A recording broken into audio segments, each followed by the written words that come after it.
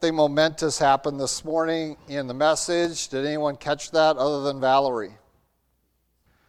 I was informed by Valerie this week that every sermon starts with the word well. And she played it over again. She played one sermon after another, and every one of them started with the word well as I got up. So this morning I had to be very thoughtful in not saying the word well this morning when I started, so I didn't use it. And I'm not going to use it tonight either. It started off that way. But we do have tonight what I have encountered as a very controversial position for many people, but I don't see how, because God's Word makes it so and declares it so. This morning in Sunday school, you were discussing something. I didn't quite hear the end of the discussion to see where it went during the adult Sunday school class. I am listening to it in the nursery and when the little ones allow me to. And didn't quite have a clear understanding where it ended. The question was, how long are you to submit to your father? And the question within the home context, things like that. And we're going to talk a lot about that tonight. I don't know where you ended that this morning, so I can't tell if I'm going to agree or disagree, if we're going to be parallel or in contrast, conflict with one another. And hopefully we're going to be paralleled. Like I said, I didn't quite hear how that discussion ended that you had this morning. But we're going to be looking into God's Word in this area of authority within the home, spiritual authority particularly tonight. And you've already had me bring it up with regard to growing in wisdom, of growing physically, and now we're going to look at it growing in spiritually. And nowhere is this probably more a dilemma or a discussion, a place of discussion, than in the spiritual realm. And we're going to talk about the parental role here that the Bible has for us. And we are going to include the passage you had this morning in Ephesians about the role the parents have spiritually before their family. But I want to also extend it to some other areas as well. So because we're doing that, let's go, Lord, in prayer. Well, we want to talk about, there we go, I start off with well again. Oh, I wasn't going to do that. Okie dokie, that's what I'm going to start saying from now on. For the next 10 years, I'm going to say okie dokie at the beginning of my messages just to try to change up. Okie dokie, here we go. We're going to talk about the tension that is really going on in your home spiritually with regard to authority between God, yourself as one that's subordinate to God, and to your children whom you are authority over, and your children's role there as well. And we often think, well, my responsibility is to lead my child into not only a right relationship with God through salvation and to bring that about, but also into that they might learn and appreciate and be committed to the practices of God's Word, the obedience we talked about this morning. And we certainly have already taught that. When we talked about the disciplines, we talked about the need for us to instruct and to be an example. Obviously, you want to do that. That is your responsibility, to teach that, to nurture and to instruct, to discipline, that they have these virtues displayed in front of them, and that we have these virtues expected of them, but with limitations, because we realize that even we don't meet those expectations always, and it requires something from us, and that's sometimes chastening, and that we need to be corrected. And that's not only from God chastening us, but from our responsibility to one another to use God's Word to rebuke, correct, and instruct in righteousness that we may be complete. And so God's Word is useful for that, and we should be using it in the instruction of our child, in the disciplining of our child, but in their spiritual growth, to grow in favor with God. The Bible becomes essential, because this is an authority that we need to keep going to. And especially as the children get older and older, we need to keep going back to biblical authority. It's not, in the earliest years, it might be okay. In fact, it is okay I'm going to give you full permission here to say, because I said so. I actually said that this morning in the nursery when I was asked, well, why do I have to do that? Because I said so. I'm in charge of this nursery class, not you. And so I say so, and you're going to do it. And that's okay. That is the proper use of your authority. You do not have to give reason for every instruction. But when we come to issues of spiritual life, why are we doing this? Why are we doing that? And we talked about this last week a little bit, where there were certain things that God put into the life, and particularly around the holy days of Israel, the holidays of Israel, where it was intended to solicit questions from your children. Why do we do this?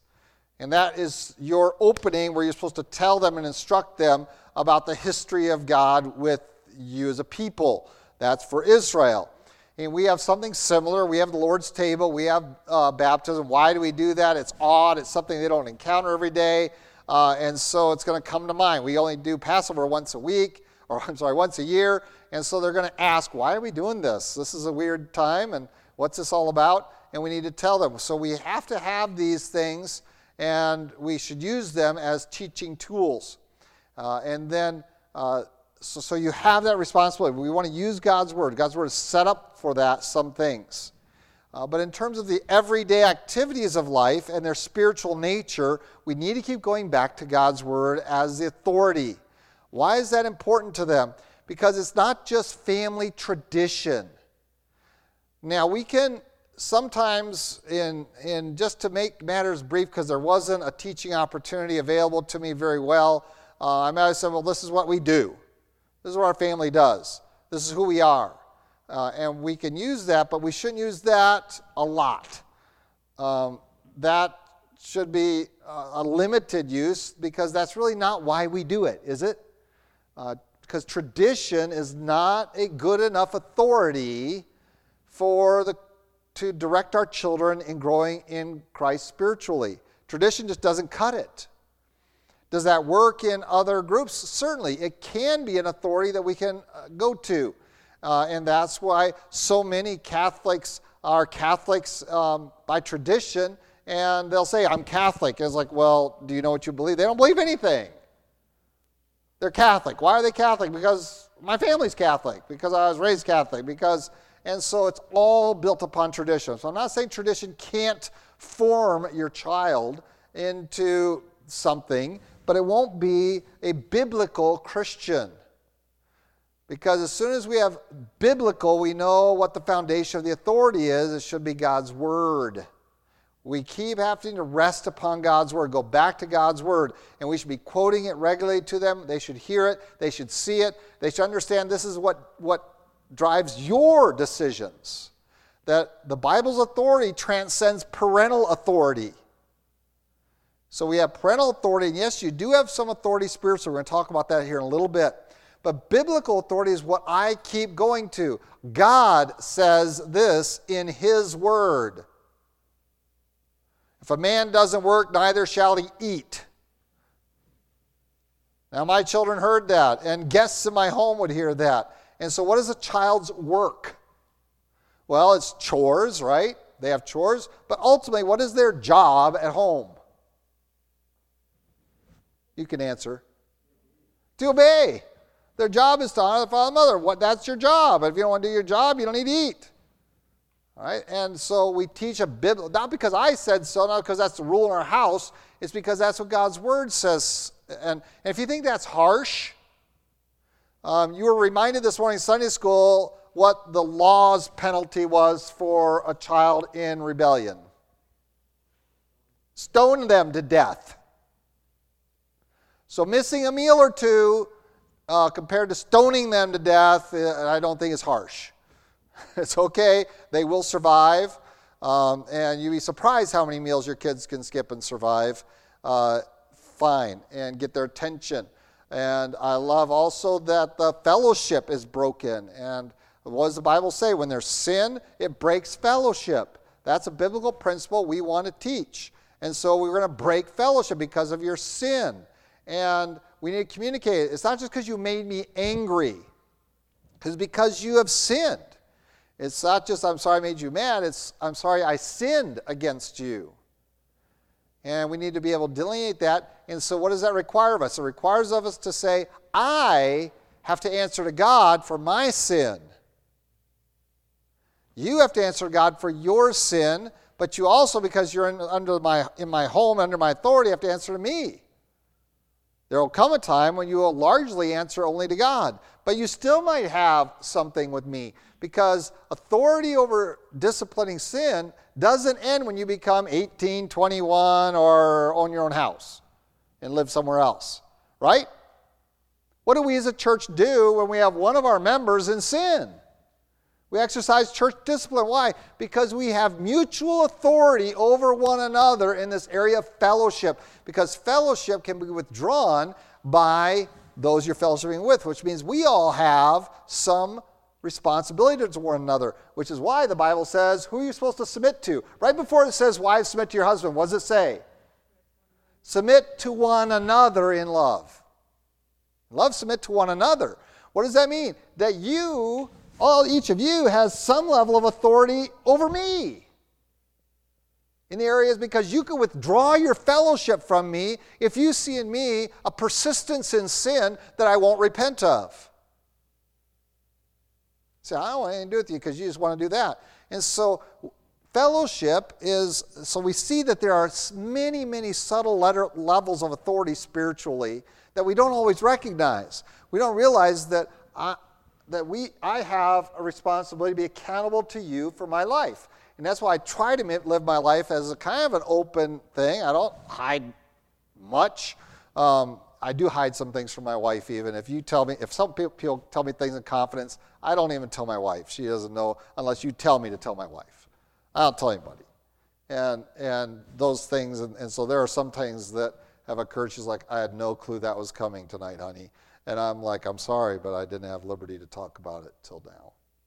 And so that's a different nature, but in terms of having lives that are open, and you're free to come into my home. You're free to evaluate. In fact, when you go through the description of the qualifications of pastors and deacons, wow, you get pretty much access to everything. You want to see my bank book? You want to see what I'm doing with my finances? You have the right to do that, to evaluate if I'm qualified to be a pastor.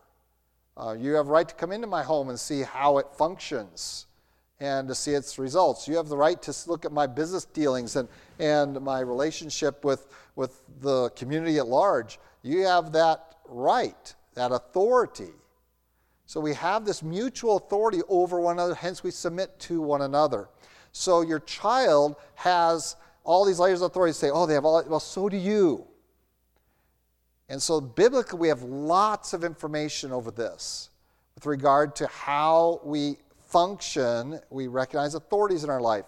So when I hear wives complain about being under the authority of their husbands, or husbands abusing their authority over their wife and not living with them with understanding and not loving them, there is no instruction of husbands lord it over your wives. Okay?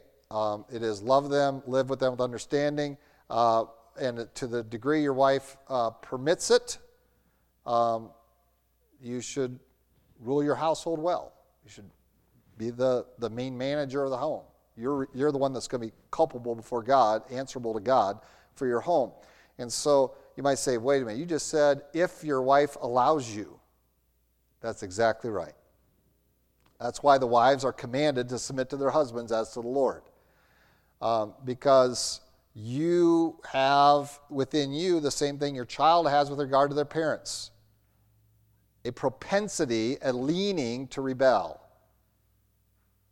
And this is made worse, exacerbated by our society. What does our society teach us?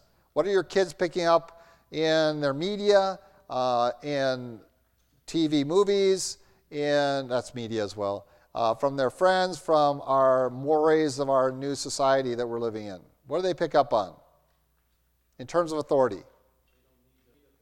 Yeah, you don't need them. And you don't have to honor it. You disrespect it, you ignore it, you disregard it, you don't need it. It just gets in the way of life.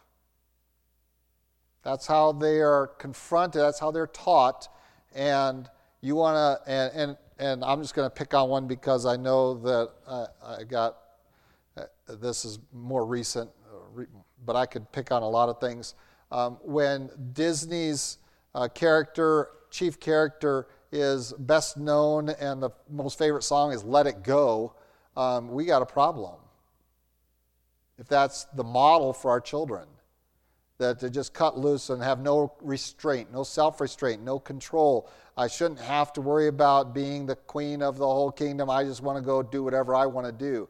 Well, that is the philosophy of our age.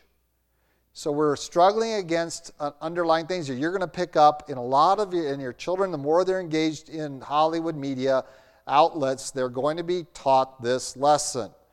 Okay, and so you're confronting that. So, and they're going to pick up on it in school. They're going to pick up on it in the law. Right now, the law of our land is incredibly prejudiced against parents. You cannot believe, you would be shocked at how prejudiced the law is against parenting. Not just in the area of corporeal discipline, but of just authority. So we're bucking the world here in this area. So pray for your children, and we're going to talk about that in a little bit. So let's talk about spiritual. Where does your spiritual authority extend to, and how can you function within that authority? Let's go to the book of Job. It's kind of a weird place to start, but let's start there. Let's go to the book of Job. And I don't know if I have time. I've gone late already, so I'm way behind. So let's go to Job chapter 1.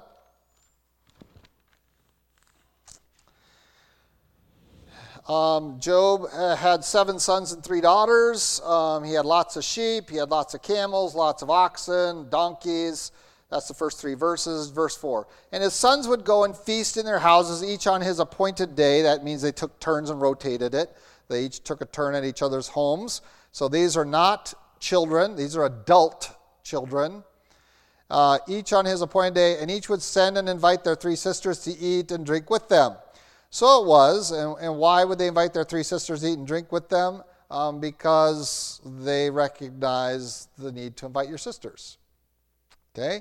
Apparently these sisters aren't married, and they're still under the authority of dad, and outside of dad, they're under the authority of the brothers. We'll talk about that in a little bit. So it was, when the days of feasting had run their course, that Job would send and sanctify them. He would rise early in the morning and offer burnt offerings according to the number of them all. For Job said, "It may be that my sons have sinned and cursed God in their hearts." Thus Job did regularly. Isn't that an interesting description of a man that God says is my prime example of godliness on earth? Of all the people on earth he would pick to put Satan in his place, he chose Job. And one of the premier aspects of what made Job a perfect man in God's sight was he took responsibility not only for his own spiritual care, but for the spiritual care of his children, to the extent that he wasn't only concerned about their overt sins, but for their inadvertent sins, for the sins they committed accidentally. And he wanted to make sure that he could function, and so he kind of functioned as their high priest before God, a mediator between his children and God. And I would contend that that is an appropriate understanding of the role you have to a degree. Now, I'm not saying you are the savior of your children, but you're a mediator between where they are now and what God desires of them. And certainly we know that Jesus Christ is their mediator for salvation. We're not talking about salvation here. Remember from the first week when we defined what it meant to be in favor with God. We're not talking about salvation, but of Christian walk. And so we want to be the one that is an example to them of the Christian life, but also we are mediating them. And so when they fail, and they will, because they will be distracted, they will be develop an interest in the things of God, will not be there. Even into adulthood, sometimes we need to just go, Job here is going to take the responsibility on himself to address his adult children possibly inadvertently sinning in their hearts. Not even active sin, just attitudinal sin. In their hearts, he was worried about it. Now, this goes along with what I just said about we are to submit to one another in love. So does Job have some authority with regard to his children, even in their adulthood? Yes. Just like everyone in the church has authority toward one another. I have authority over you to rebuke and correct and instruct you. You have authority over me to rebuke, correct, and instruct you. The premise of that authority is the Bible, the Scriptures. So here Job is taking this responsibility of being a priest for his family. And when we go through the Old Testament, Job was probably is patriarchal period, so it's before the law. And that's why I like to use it, because this has nothing to do with the Mosaic law. This is well before the law. This is before Abraham, Isaac, and Jacob. Job wasn't an Israelite. And so we find that here's him taking responsibility for the spiritual care of his children. And I could go to a negative example, but I'm running out of time already. The negative example is of Gideon. What does Gideon do with regard to his family? At the end, he has a spectacular ministry and all those great victories. And you say, well, this is great. But what did he do at the end of his life? Do you know? Do you remember? He makes a golden ephod. He takes the earrings from everyone that they took, because all those people they beat had earrings. I always tell you, you're siding, when you're wearing all those gold earrings, men, you're siding with the people that Gideon beat. So they took the earrings off. He says, I don't want any of the other plunder, just give me the earrings. He took that, melted it down, made an ephod, and it said it became a stumbling stone to Gideon and his family. Well, by then his family, and there were a lot of them, he had a lot of kids, boys, 70. And so even into adulthood, it became a stumbling stone. So do you have spiritual influence? Yes. Even over adult children? Yes. So we are called to be that mediator for them into righteousness, into spiritual reality. So we exercise our authority. What does that mean? It means that I understand I cannot bring you to Christ. I cannot force you to trust in Him. I can't even force you really to seek after Him. But I can expose you to it, and I can live it before you, and I can require of you under my house to live in this manner while you're in my house under my authority. Now, that can extend a little bit farther than just what we think of as, I don't expect you to send your kids out at 13, 14, but we recognize there's now an authority struggle there. And it's a recognition of that's what's going on. That's why every teenager is a problem, because they're starting to recognize I'm a real person. I have my own choices. I have my own thoughts. I have my own desires that aren't equal to my parents. And we want to exert those.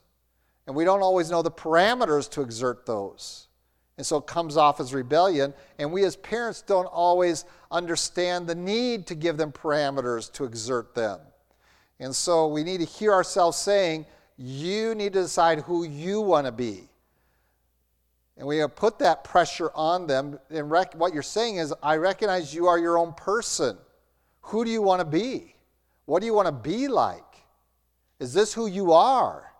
How do you define yourself? And these are things we need to start investigating with them at a pretty early age. I would even say 8, 9, 10 years old, they're already starting to think like that. By 12, 13, 14, it's already taken, it's already manifesting itself. It's already showing. And that's why I tell you 13-year-olds, especially 13-year-old girls, are some other species than human. Because it's like between all the hormones and all this self-realization, I'm my own person. I have my own authority. What do I do with it? And unfortunately, we are not sending them the right messages of what to do with that. And what we ultimately want them to do with it is submit it to God, but you have to decide. Now, do children have the right to decide these things? Yes. They have self-authority, and this is where people argue with me, and and I don't understand why. If the Bible has one of the 10 commandments directed specifically at children, doesn't that necessitate that they have self-authority to choose whether to obey or not to obey? When the law has a provision for death penalty over a child in rebellion, doesn't that necessitate that they have authority to choose to obey or not obey? I would contend it absolutely does. And so when we come to recognizing our children growing into their decisions about who they are going to be spiritually, I do not force it on my kids. Can I communicate my displeasure? Yes, but please be careful. Why? They will do what you want to do to please you. Not because they want to do it, but because they want to please you, and there's a huge difference between those two. Now I'm going to give you an example. I might embarrass some of my kids, but that's okay. They're all going, oh, please not me, please not me, please not me right now. Now, we love to sing in our home, my wife and I, and this isn't just because I'm a pastor, and one of the things we appreciated when we were even just courting was, she's like, well, you stood behind me, I could hear you singing. And we love to sing. And I've had people comment on it in churches, and I've had people turn around when I was, and just say, oh, it's nice to hear someone really sing. And so we want our children all to sing. Well, Scott didn't want to sing. There was a period of time when he became his own person, and he wasn't going to sing. When he was young, to please us, he sang. I knew he could sing. He had a voice. And then there was a period of time we heard nothing out of him. It was like, did he forget how to use his voice? Does he have a voice? Does he like to sing? Well, what's with Scott? Well, he's his own person. I could say, you better sing or else. No, I never did that. His mom might have tried to pester him a little bit about, can't you sing? But we would have never said, you sing or else. You don't have to sing for your supper in my house. Okay. We kept feeding him. But then at camp one year, and that's why I love sending teenagers to camp, they think about it. They get 2 months worth of sermons in 1 week. That intensity alone is worth sending a kid to camp. And so, not to mention the other environment and all that, but 2 months of sermons. That's why every camp speaker is so good, because you're getting such concentration. And so he comes home, and my wife comes to me that Sunday dinner and says, Scott was singing. I was like, yeah, he got a hold of that at camp this week. He decided he could sing. That wasn't me pushing it. It wasn't even really the speaker. It was just the nature of it. And he caught it from maybe some other campers and hearing young men singing that this is a manly pursuit. But he had to discover that, and we can pray for that and pray for their influences, and that had to be his choice. Right, so should we sing before the Lord? Yes. Do we teach our children to sing before the Lord? Yes. Do I force them to sing before the Lord? Never. Do I demand that of them? No. Now, I have to tell you that there was one young lady in our house, that's Julie, that got it forced on her, because when we started this church, we had no pianist, and she had to do it, and she was, and I didn't know what was required, and she hadn't really learned chords yet, and oh boy, about blew her mind. She just about dissolved into tears every Sunday because of that for the first few weeks. And then thank goodness, Mrs. Shaw's like, she's trying to play hymns for your church? Oh, I got to teach her chords. And then everything opened up. It was like, boom. A lot easier then, huh? Yeah, well, okay. It took a couple years, but it became a lot easier. So I did do that to poor Julie, but by then she was already committed to doing it herself. So we recognize their authority. And so this is that tension that parents have to deal with, is your children have self-authority spiritually. They must decide for themselves who they will be. I need to show them and communicate to them, train them, teach them, and discipline them, all the while permitting them to decide on their own who they will be. And the tragedy is if that's never allowed until they're out of the home. And we have seen it happen where a child is just marching along, in step with parents while they're home, and as soon as they're out of the house, boom, there's just an explosion of sin in their life. All right? And I've had to deal with people in this church and people I've loved and cared for years and years and years. And they had their children all, and they're like, what did we do wrong? We had our kids on the front row with a tie on every service. And it was like, because you tried to legislate spirituality to them, and you cannot do that. And as soon as they were free from that being in your home, what was there in their heart was revealed. Job was concerned about what was going on in the hearts of his children. That maybe in their hearts, while they're doing things right on the outside, maybe in their hearts, do you see that? If they sinned in their hearts, it may be my sons have sinned and cursed God in their hearts. Job wasn't concerned about them. This sounds like a great family. I mean, you got 7 boys. They take turns having celebration at each other's house, and each one of the boys invites the 3 daughters over. So they're mutually concerned. They're sharing. They're taking care of the sisters. This is a great family I want to be in. But Job was said, that's not enough. I'm still worried about their hearts.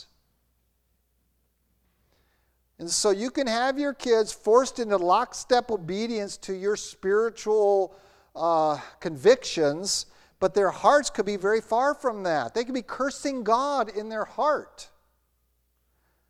And that's why I discourage that kind of lockstep parenting. And I'm okay with you telling me my child didn't want to come to church today. Because church isn't mandatory. Did I say that? Church isn't mandatory. What did I say this morning? Church is an expression of my love for God. But if I'm cursing God in my heart, why would I want to go to church? Church isn't that important to me, and it's always going to be a problem. But if I love God, I love going to church. It's one of the evidences of it. And so, so if you want to leave a teenager at home, recognize that that's you saying, that's who you want to be, that's who you are. Stay at home. We'll pray for you. But don't come to church and lie for them. Don't you dare come in and say, oh, they weren't feeling well, or just come and say, they don't want to be here. Pray for them. It's okay. You're not a failure. In fact, that might even be the most righteous thing to do, is to say they don't want to be here, and pray for them and do exactly what Job did and say they might be cursing God in their hearts. And so I need to maybe take a few steps back and say, until they have spiritual desires and interests, we just need to pray for them and show them righteousness, show them the love of God, communicate to them God's word, pray for the Holy Spirit to convict them, confront them with their sin, with the law, and demonstrate to them their need to turn to Christ. But just to require this lockstep, robotic spirituality, it will end in disaster. Because they have their own spiritual authority you have to address. And communicate to them. And so we have these examples in Scripture, and these instructions in Scripture. So now, I know you spent Sunday school on it this morning, but let's look at passages like Ephesians, where it says that fathers, do not provoke your children to wrath, bring them up in the training and admonition of the Lord. So we are to train them and admonish them through the Lord. Notice it's not your training and your admonition, but training and admonition of the Lord. So we're taking the Lord's training program. We're taking his, what's the word? Curriculum. There you go. We're taking the Lord's curriculum and we're teaching it to our children, training them with the Lord's curriculum. We're taking the Lord's system and applying it. That's all we're doing. We're the mediators of his admonition, of his training. And so we bring them up in the training and admonition of the Lord, and that is in contrast to bringing up children filled with wrath. And when we talk about filling a child with wrath, this is not necessarily wrath against you, but against God. Do they hate God because it has been an infringement on them as their own person? You gotta let that sink in a little bit. Is our presentation of God an infringement upon their liberty to be who they want to be? And that is of greatest concern to me in this whole legalistic model of raising children, that we have to legislate this spiritual walk.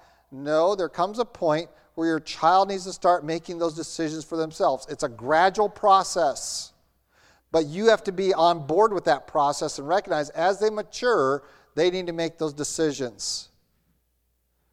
And be concerned about not the outward appearance, but what's going on in the heart. Are they cursing God in their heart even while they are, quote unquote, serving God under your requirements?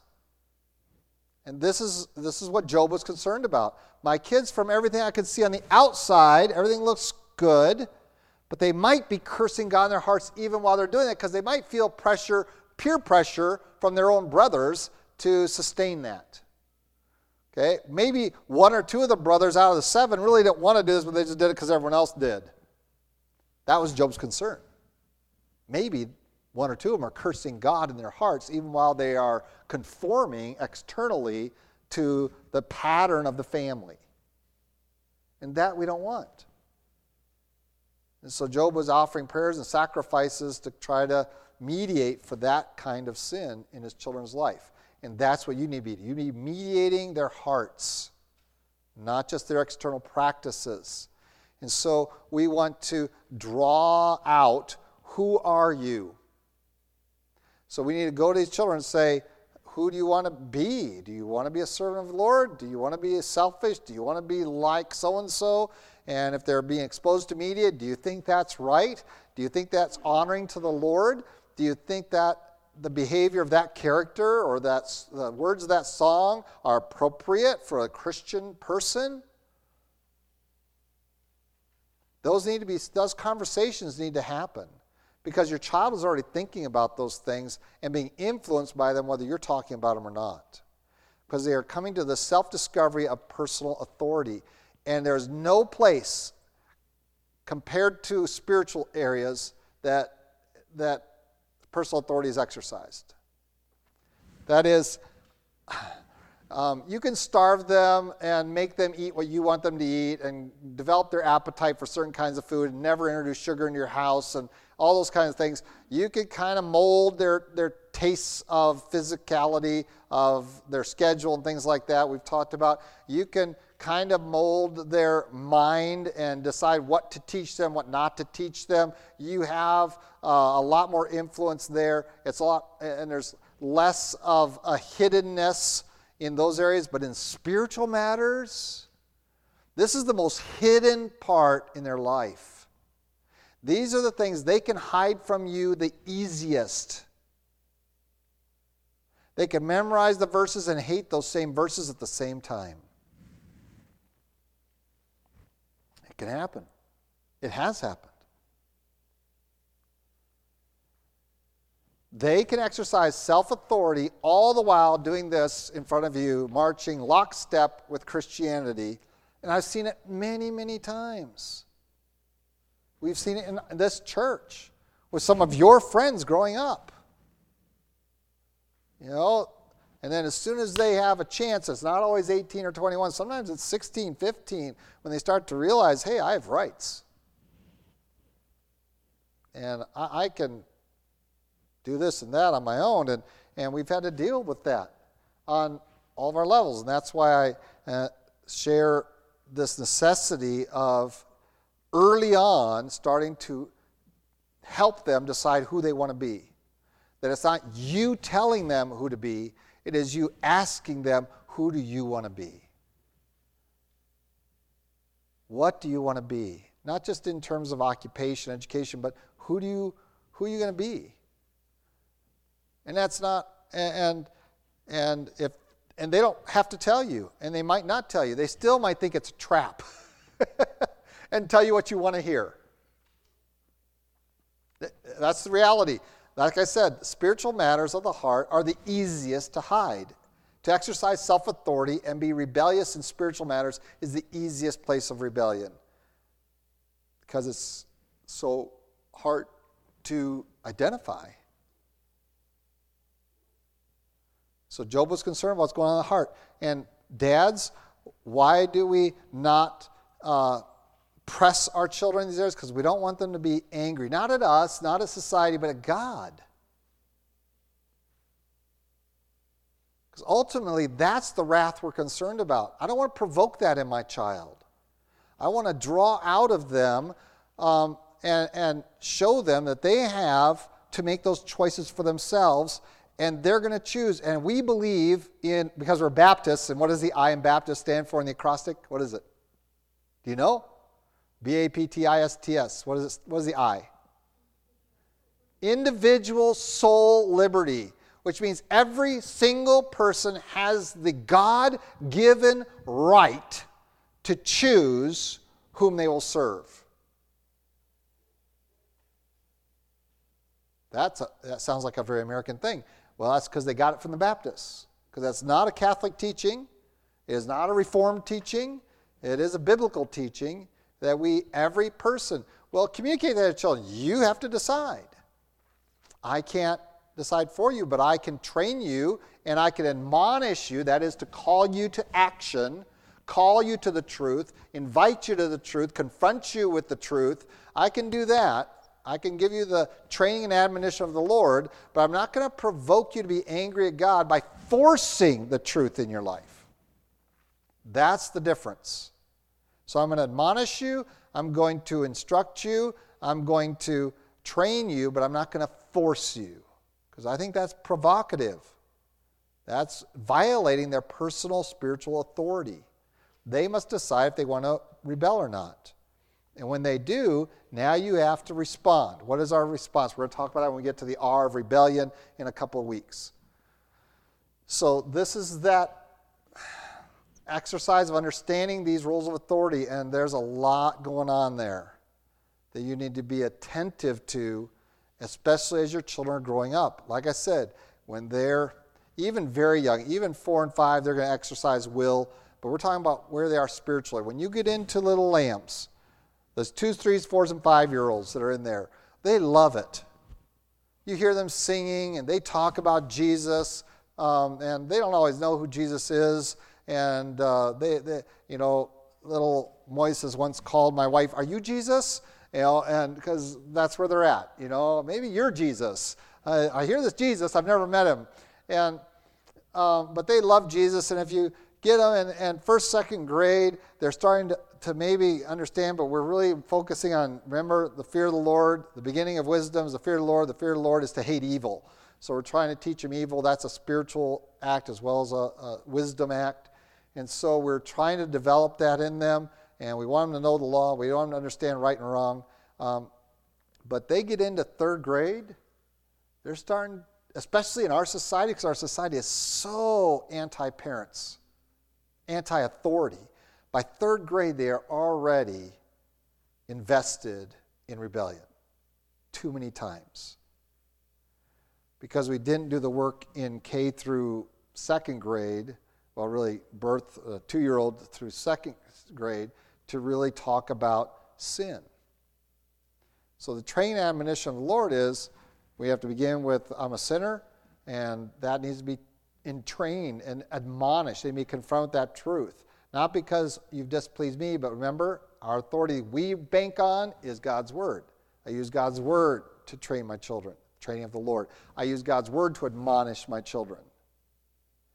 And so if my children don't want to follow my personal advice, I might be a little offended at that, but and it might work out or not work out. When they want to violate biblical advice, they will get nothing from me.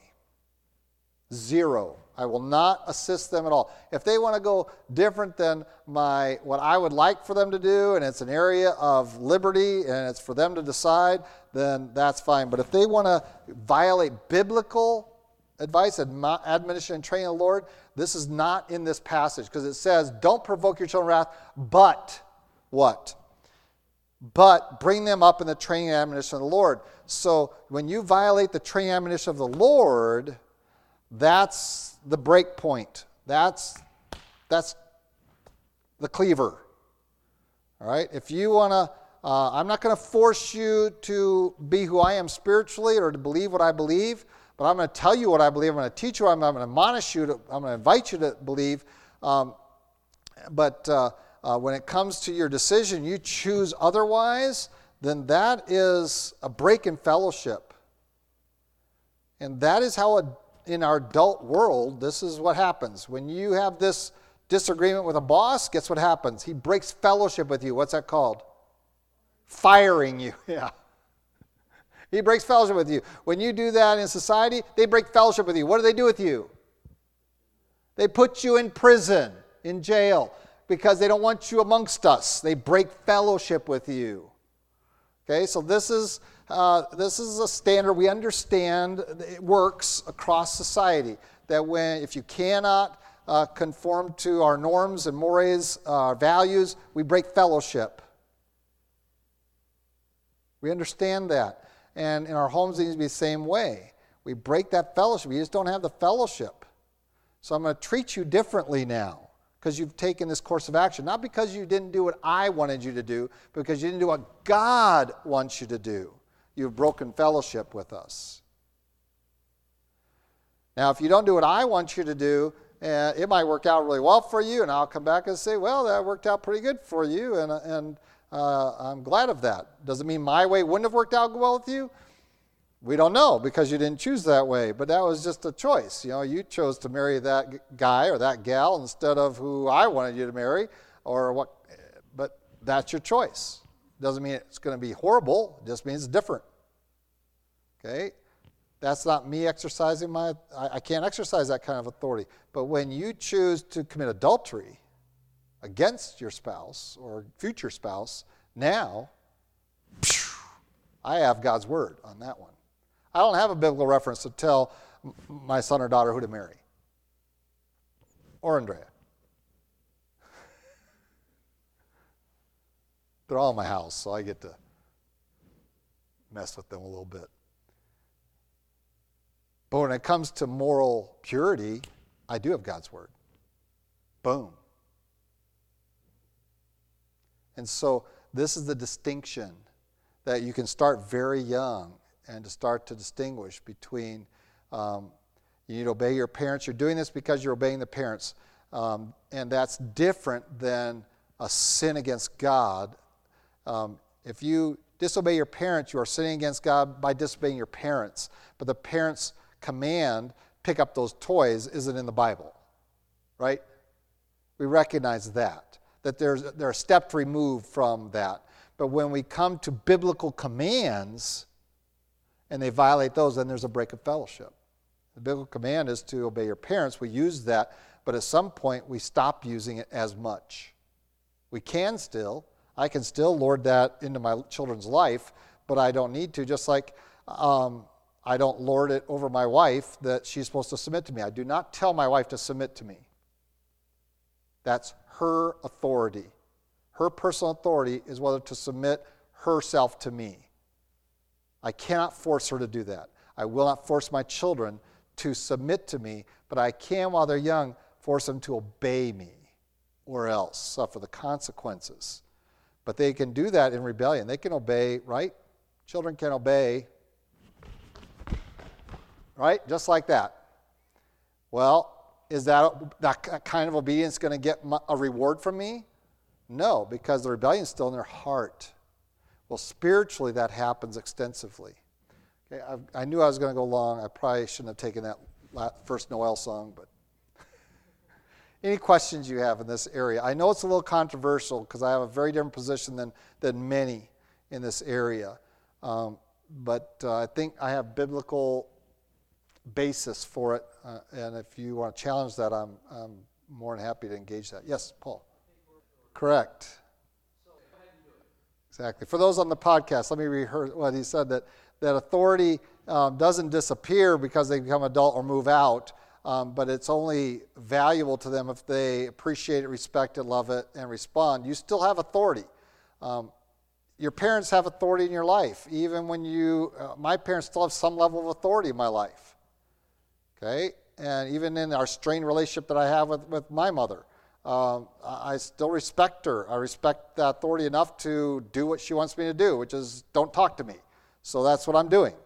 And that's what I've chosen to acknowledge, is that so I have that responsibility because I recognize authorities and appreciate them. But you're right, just because they move out doesn't mean your authority ends, but the exercise of your authority changes. Okay, so you cannot force them, nor should you even, in terms of when they come into young adulthood, really you should be transitioning from forced obedience, right? You do this, and to consequential disobedience, to, I'm just waiting for you to choose to do it. And even when my adult children live in my home with me, I don't require, I can ask, I ask them, but there are many times that if I get a sense that they don't want to do it, I'll just go do it without them. I won't even ask. And in fact, several times I've told them, it's for you to ask me, how can I help you? I'm not going to come and ask you to help me until I get a read that you're interested, so you should come and ask me, how can I help you today? I shouldn't have to go out and find you, especially if you have nothing on your plate today, nothing on your schedule. So, but that authority is there. Remember, I start off by saying we are submit to one another, so you're always under each other's authority. So even if they are a Christian child, they should recognize you have authority as a fellow Christian. And then as a parent, and for my poor kids, as their pastor. All right, I got 3 claims to it. Bam, bam, bam. They're in deep doo-doo, right? But I cannot exert it to the point of them hating God. I don't want them to be angry at God for making me their dad, for making me their fellow believer, for making me their pastor. I don't want any of you to be angry at God for making me your pastor. I don't want to provoke you to wrath. I want you to be trained and admonished in the Lord. But when they move away, this is a big issue. I love in the Philippines, I had a conversation with one of the single gals. There was 3 or 4 of them there at the conference I was at. They were registrars, and I had a meal with them and some of their church people, and they were talking to me, and of course, it's really hard for me to tell their ages. When I was in Cuba, I had a gal that I thought was like 12, and she said she was 18, and I was like, whoa. And they were saying, well, how old do you think we are? They're all single. Young ladies, and they had to look up my son's Facebook page to see what he looked like. And we were talking about this, and they were the triple S group. Not because all their names started with S, but because they were single, saved, and satisfied. That was their 3 S's. And so, having a conversation, they said, no, in our culture, you don't leave home until you're married if you're a woman. So they all still lived with mom and dad, every one of them. And that's kind of exciting because that's what I have been saying for a long time, is that you're still, particularly as a daughter, you're under your dad's authority till you're married. There is no place where a woman should be outside of the authority of dad or husband unless she is widowed and fatherless. And in that case, I think a pastor has a responsibility to that woman particularly to be that authority in her life. That is how God's designed it. And there's other cultures that have recognized that, saying, well, there is no idea. But that's very foreign to American philosophy, isn't it? Because what are we all about? Independence. I want to be independent. You want to know where that's at? What I just quote from? Rudolph the Red-Nosed Reindeer. Yeah, it starts that young. That's a movie from my generation when I was a little guy. I want to be independent. I want to be a dentist. I don't want to be an elf. Well, I want to be independent too. And so everybody wants to be independent. Well, that's not a biblical concept. It just isn't. Codependency is the biblical model. Oh, I thought that was a bad word. In the psychology world, codependence is a bad word, right? But in the biblical model, that is exactly what we're called to be, dependent upon one another and dependent upon God. Not independent. I'll do it my way, myself. That's the wide road that leads to destruction. And many go that way. Don't let your child be one of them. Okay, other questions, comments? Good observation. Glad it ended there this morning. All right, let's have a word of prayer. Lord God, we do thank you for your love for us. Thank you again for your word. And Lord, we know that we're not perfect, any of us, in applying it. And there's times that we have failed our children and will fail them. And Lord, help us to learn and to be better, that we might rather live it out before them, train them, and admonish them using the authority of your word in our lives and then in our parenting. And Lord, we do pray for our children, young and old. Lord, we pray for our children, that they might love you with all their heart, mind, soul, and strength, that they might make those choices for themselves, not because we want them to, but because they see their need, understand your love, and want to follow after you all their days. And Lord, our prayer is that we might understand our role and that you have placed upon us. Lord, we can't see into their hearts. And it may be very well that our children living in our own house, following all of our rules to the T, and yes, sir, and yes, ma'am, in their hearts are hating you and are cursing you. Lord, you know their hearts. We pray for them, that you might convict them, that you might help us to understand how to rightly deal with this and to confront it, but also to recognize it and the probability of it. And so, Lord, we pray that you might just work in our families to your honor, praise, and glory. You might give us wisdom. And, Lord, where we have failed, that you might, by your mercy and grace, make up that difference in our children's lives. And that they might come to know you and grow in favor with you. In Christ Jesus' name we pray. Amen. Look forward to seeing you Tuesday night, Christmas Eve.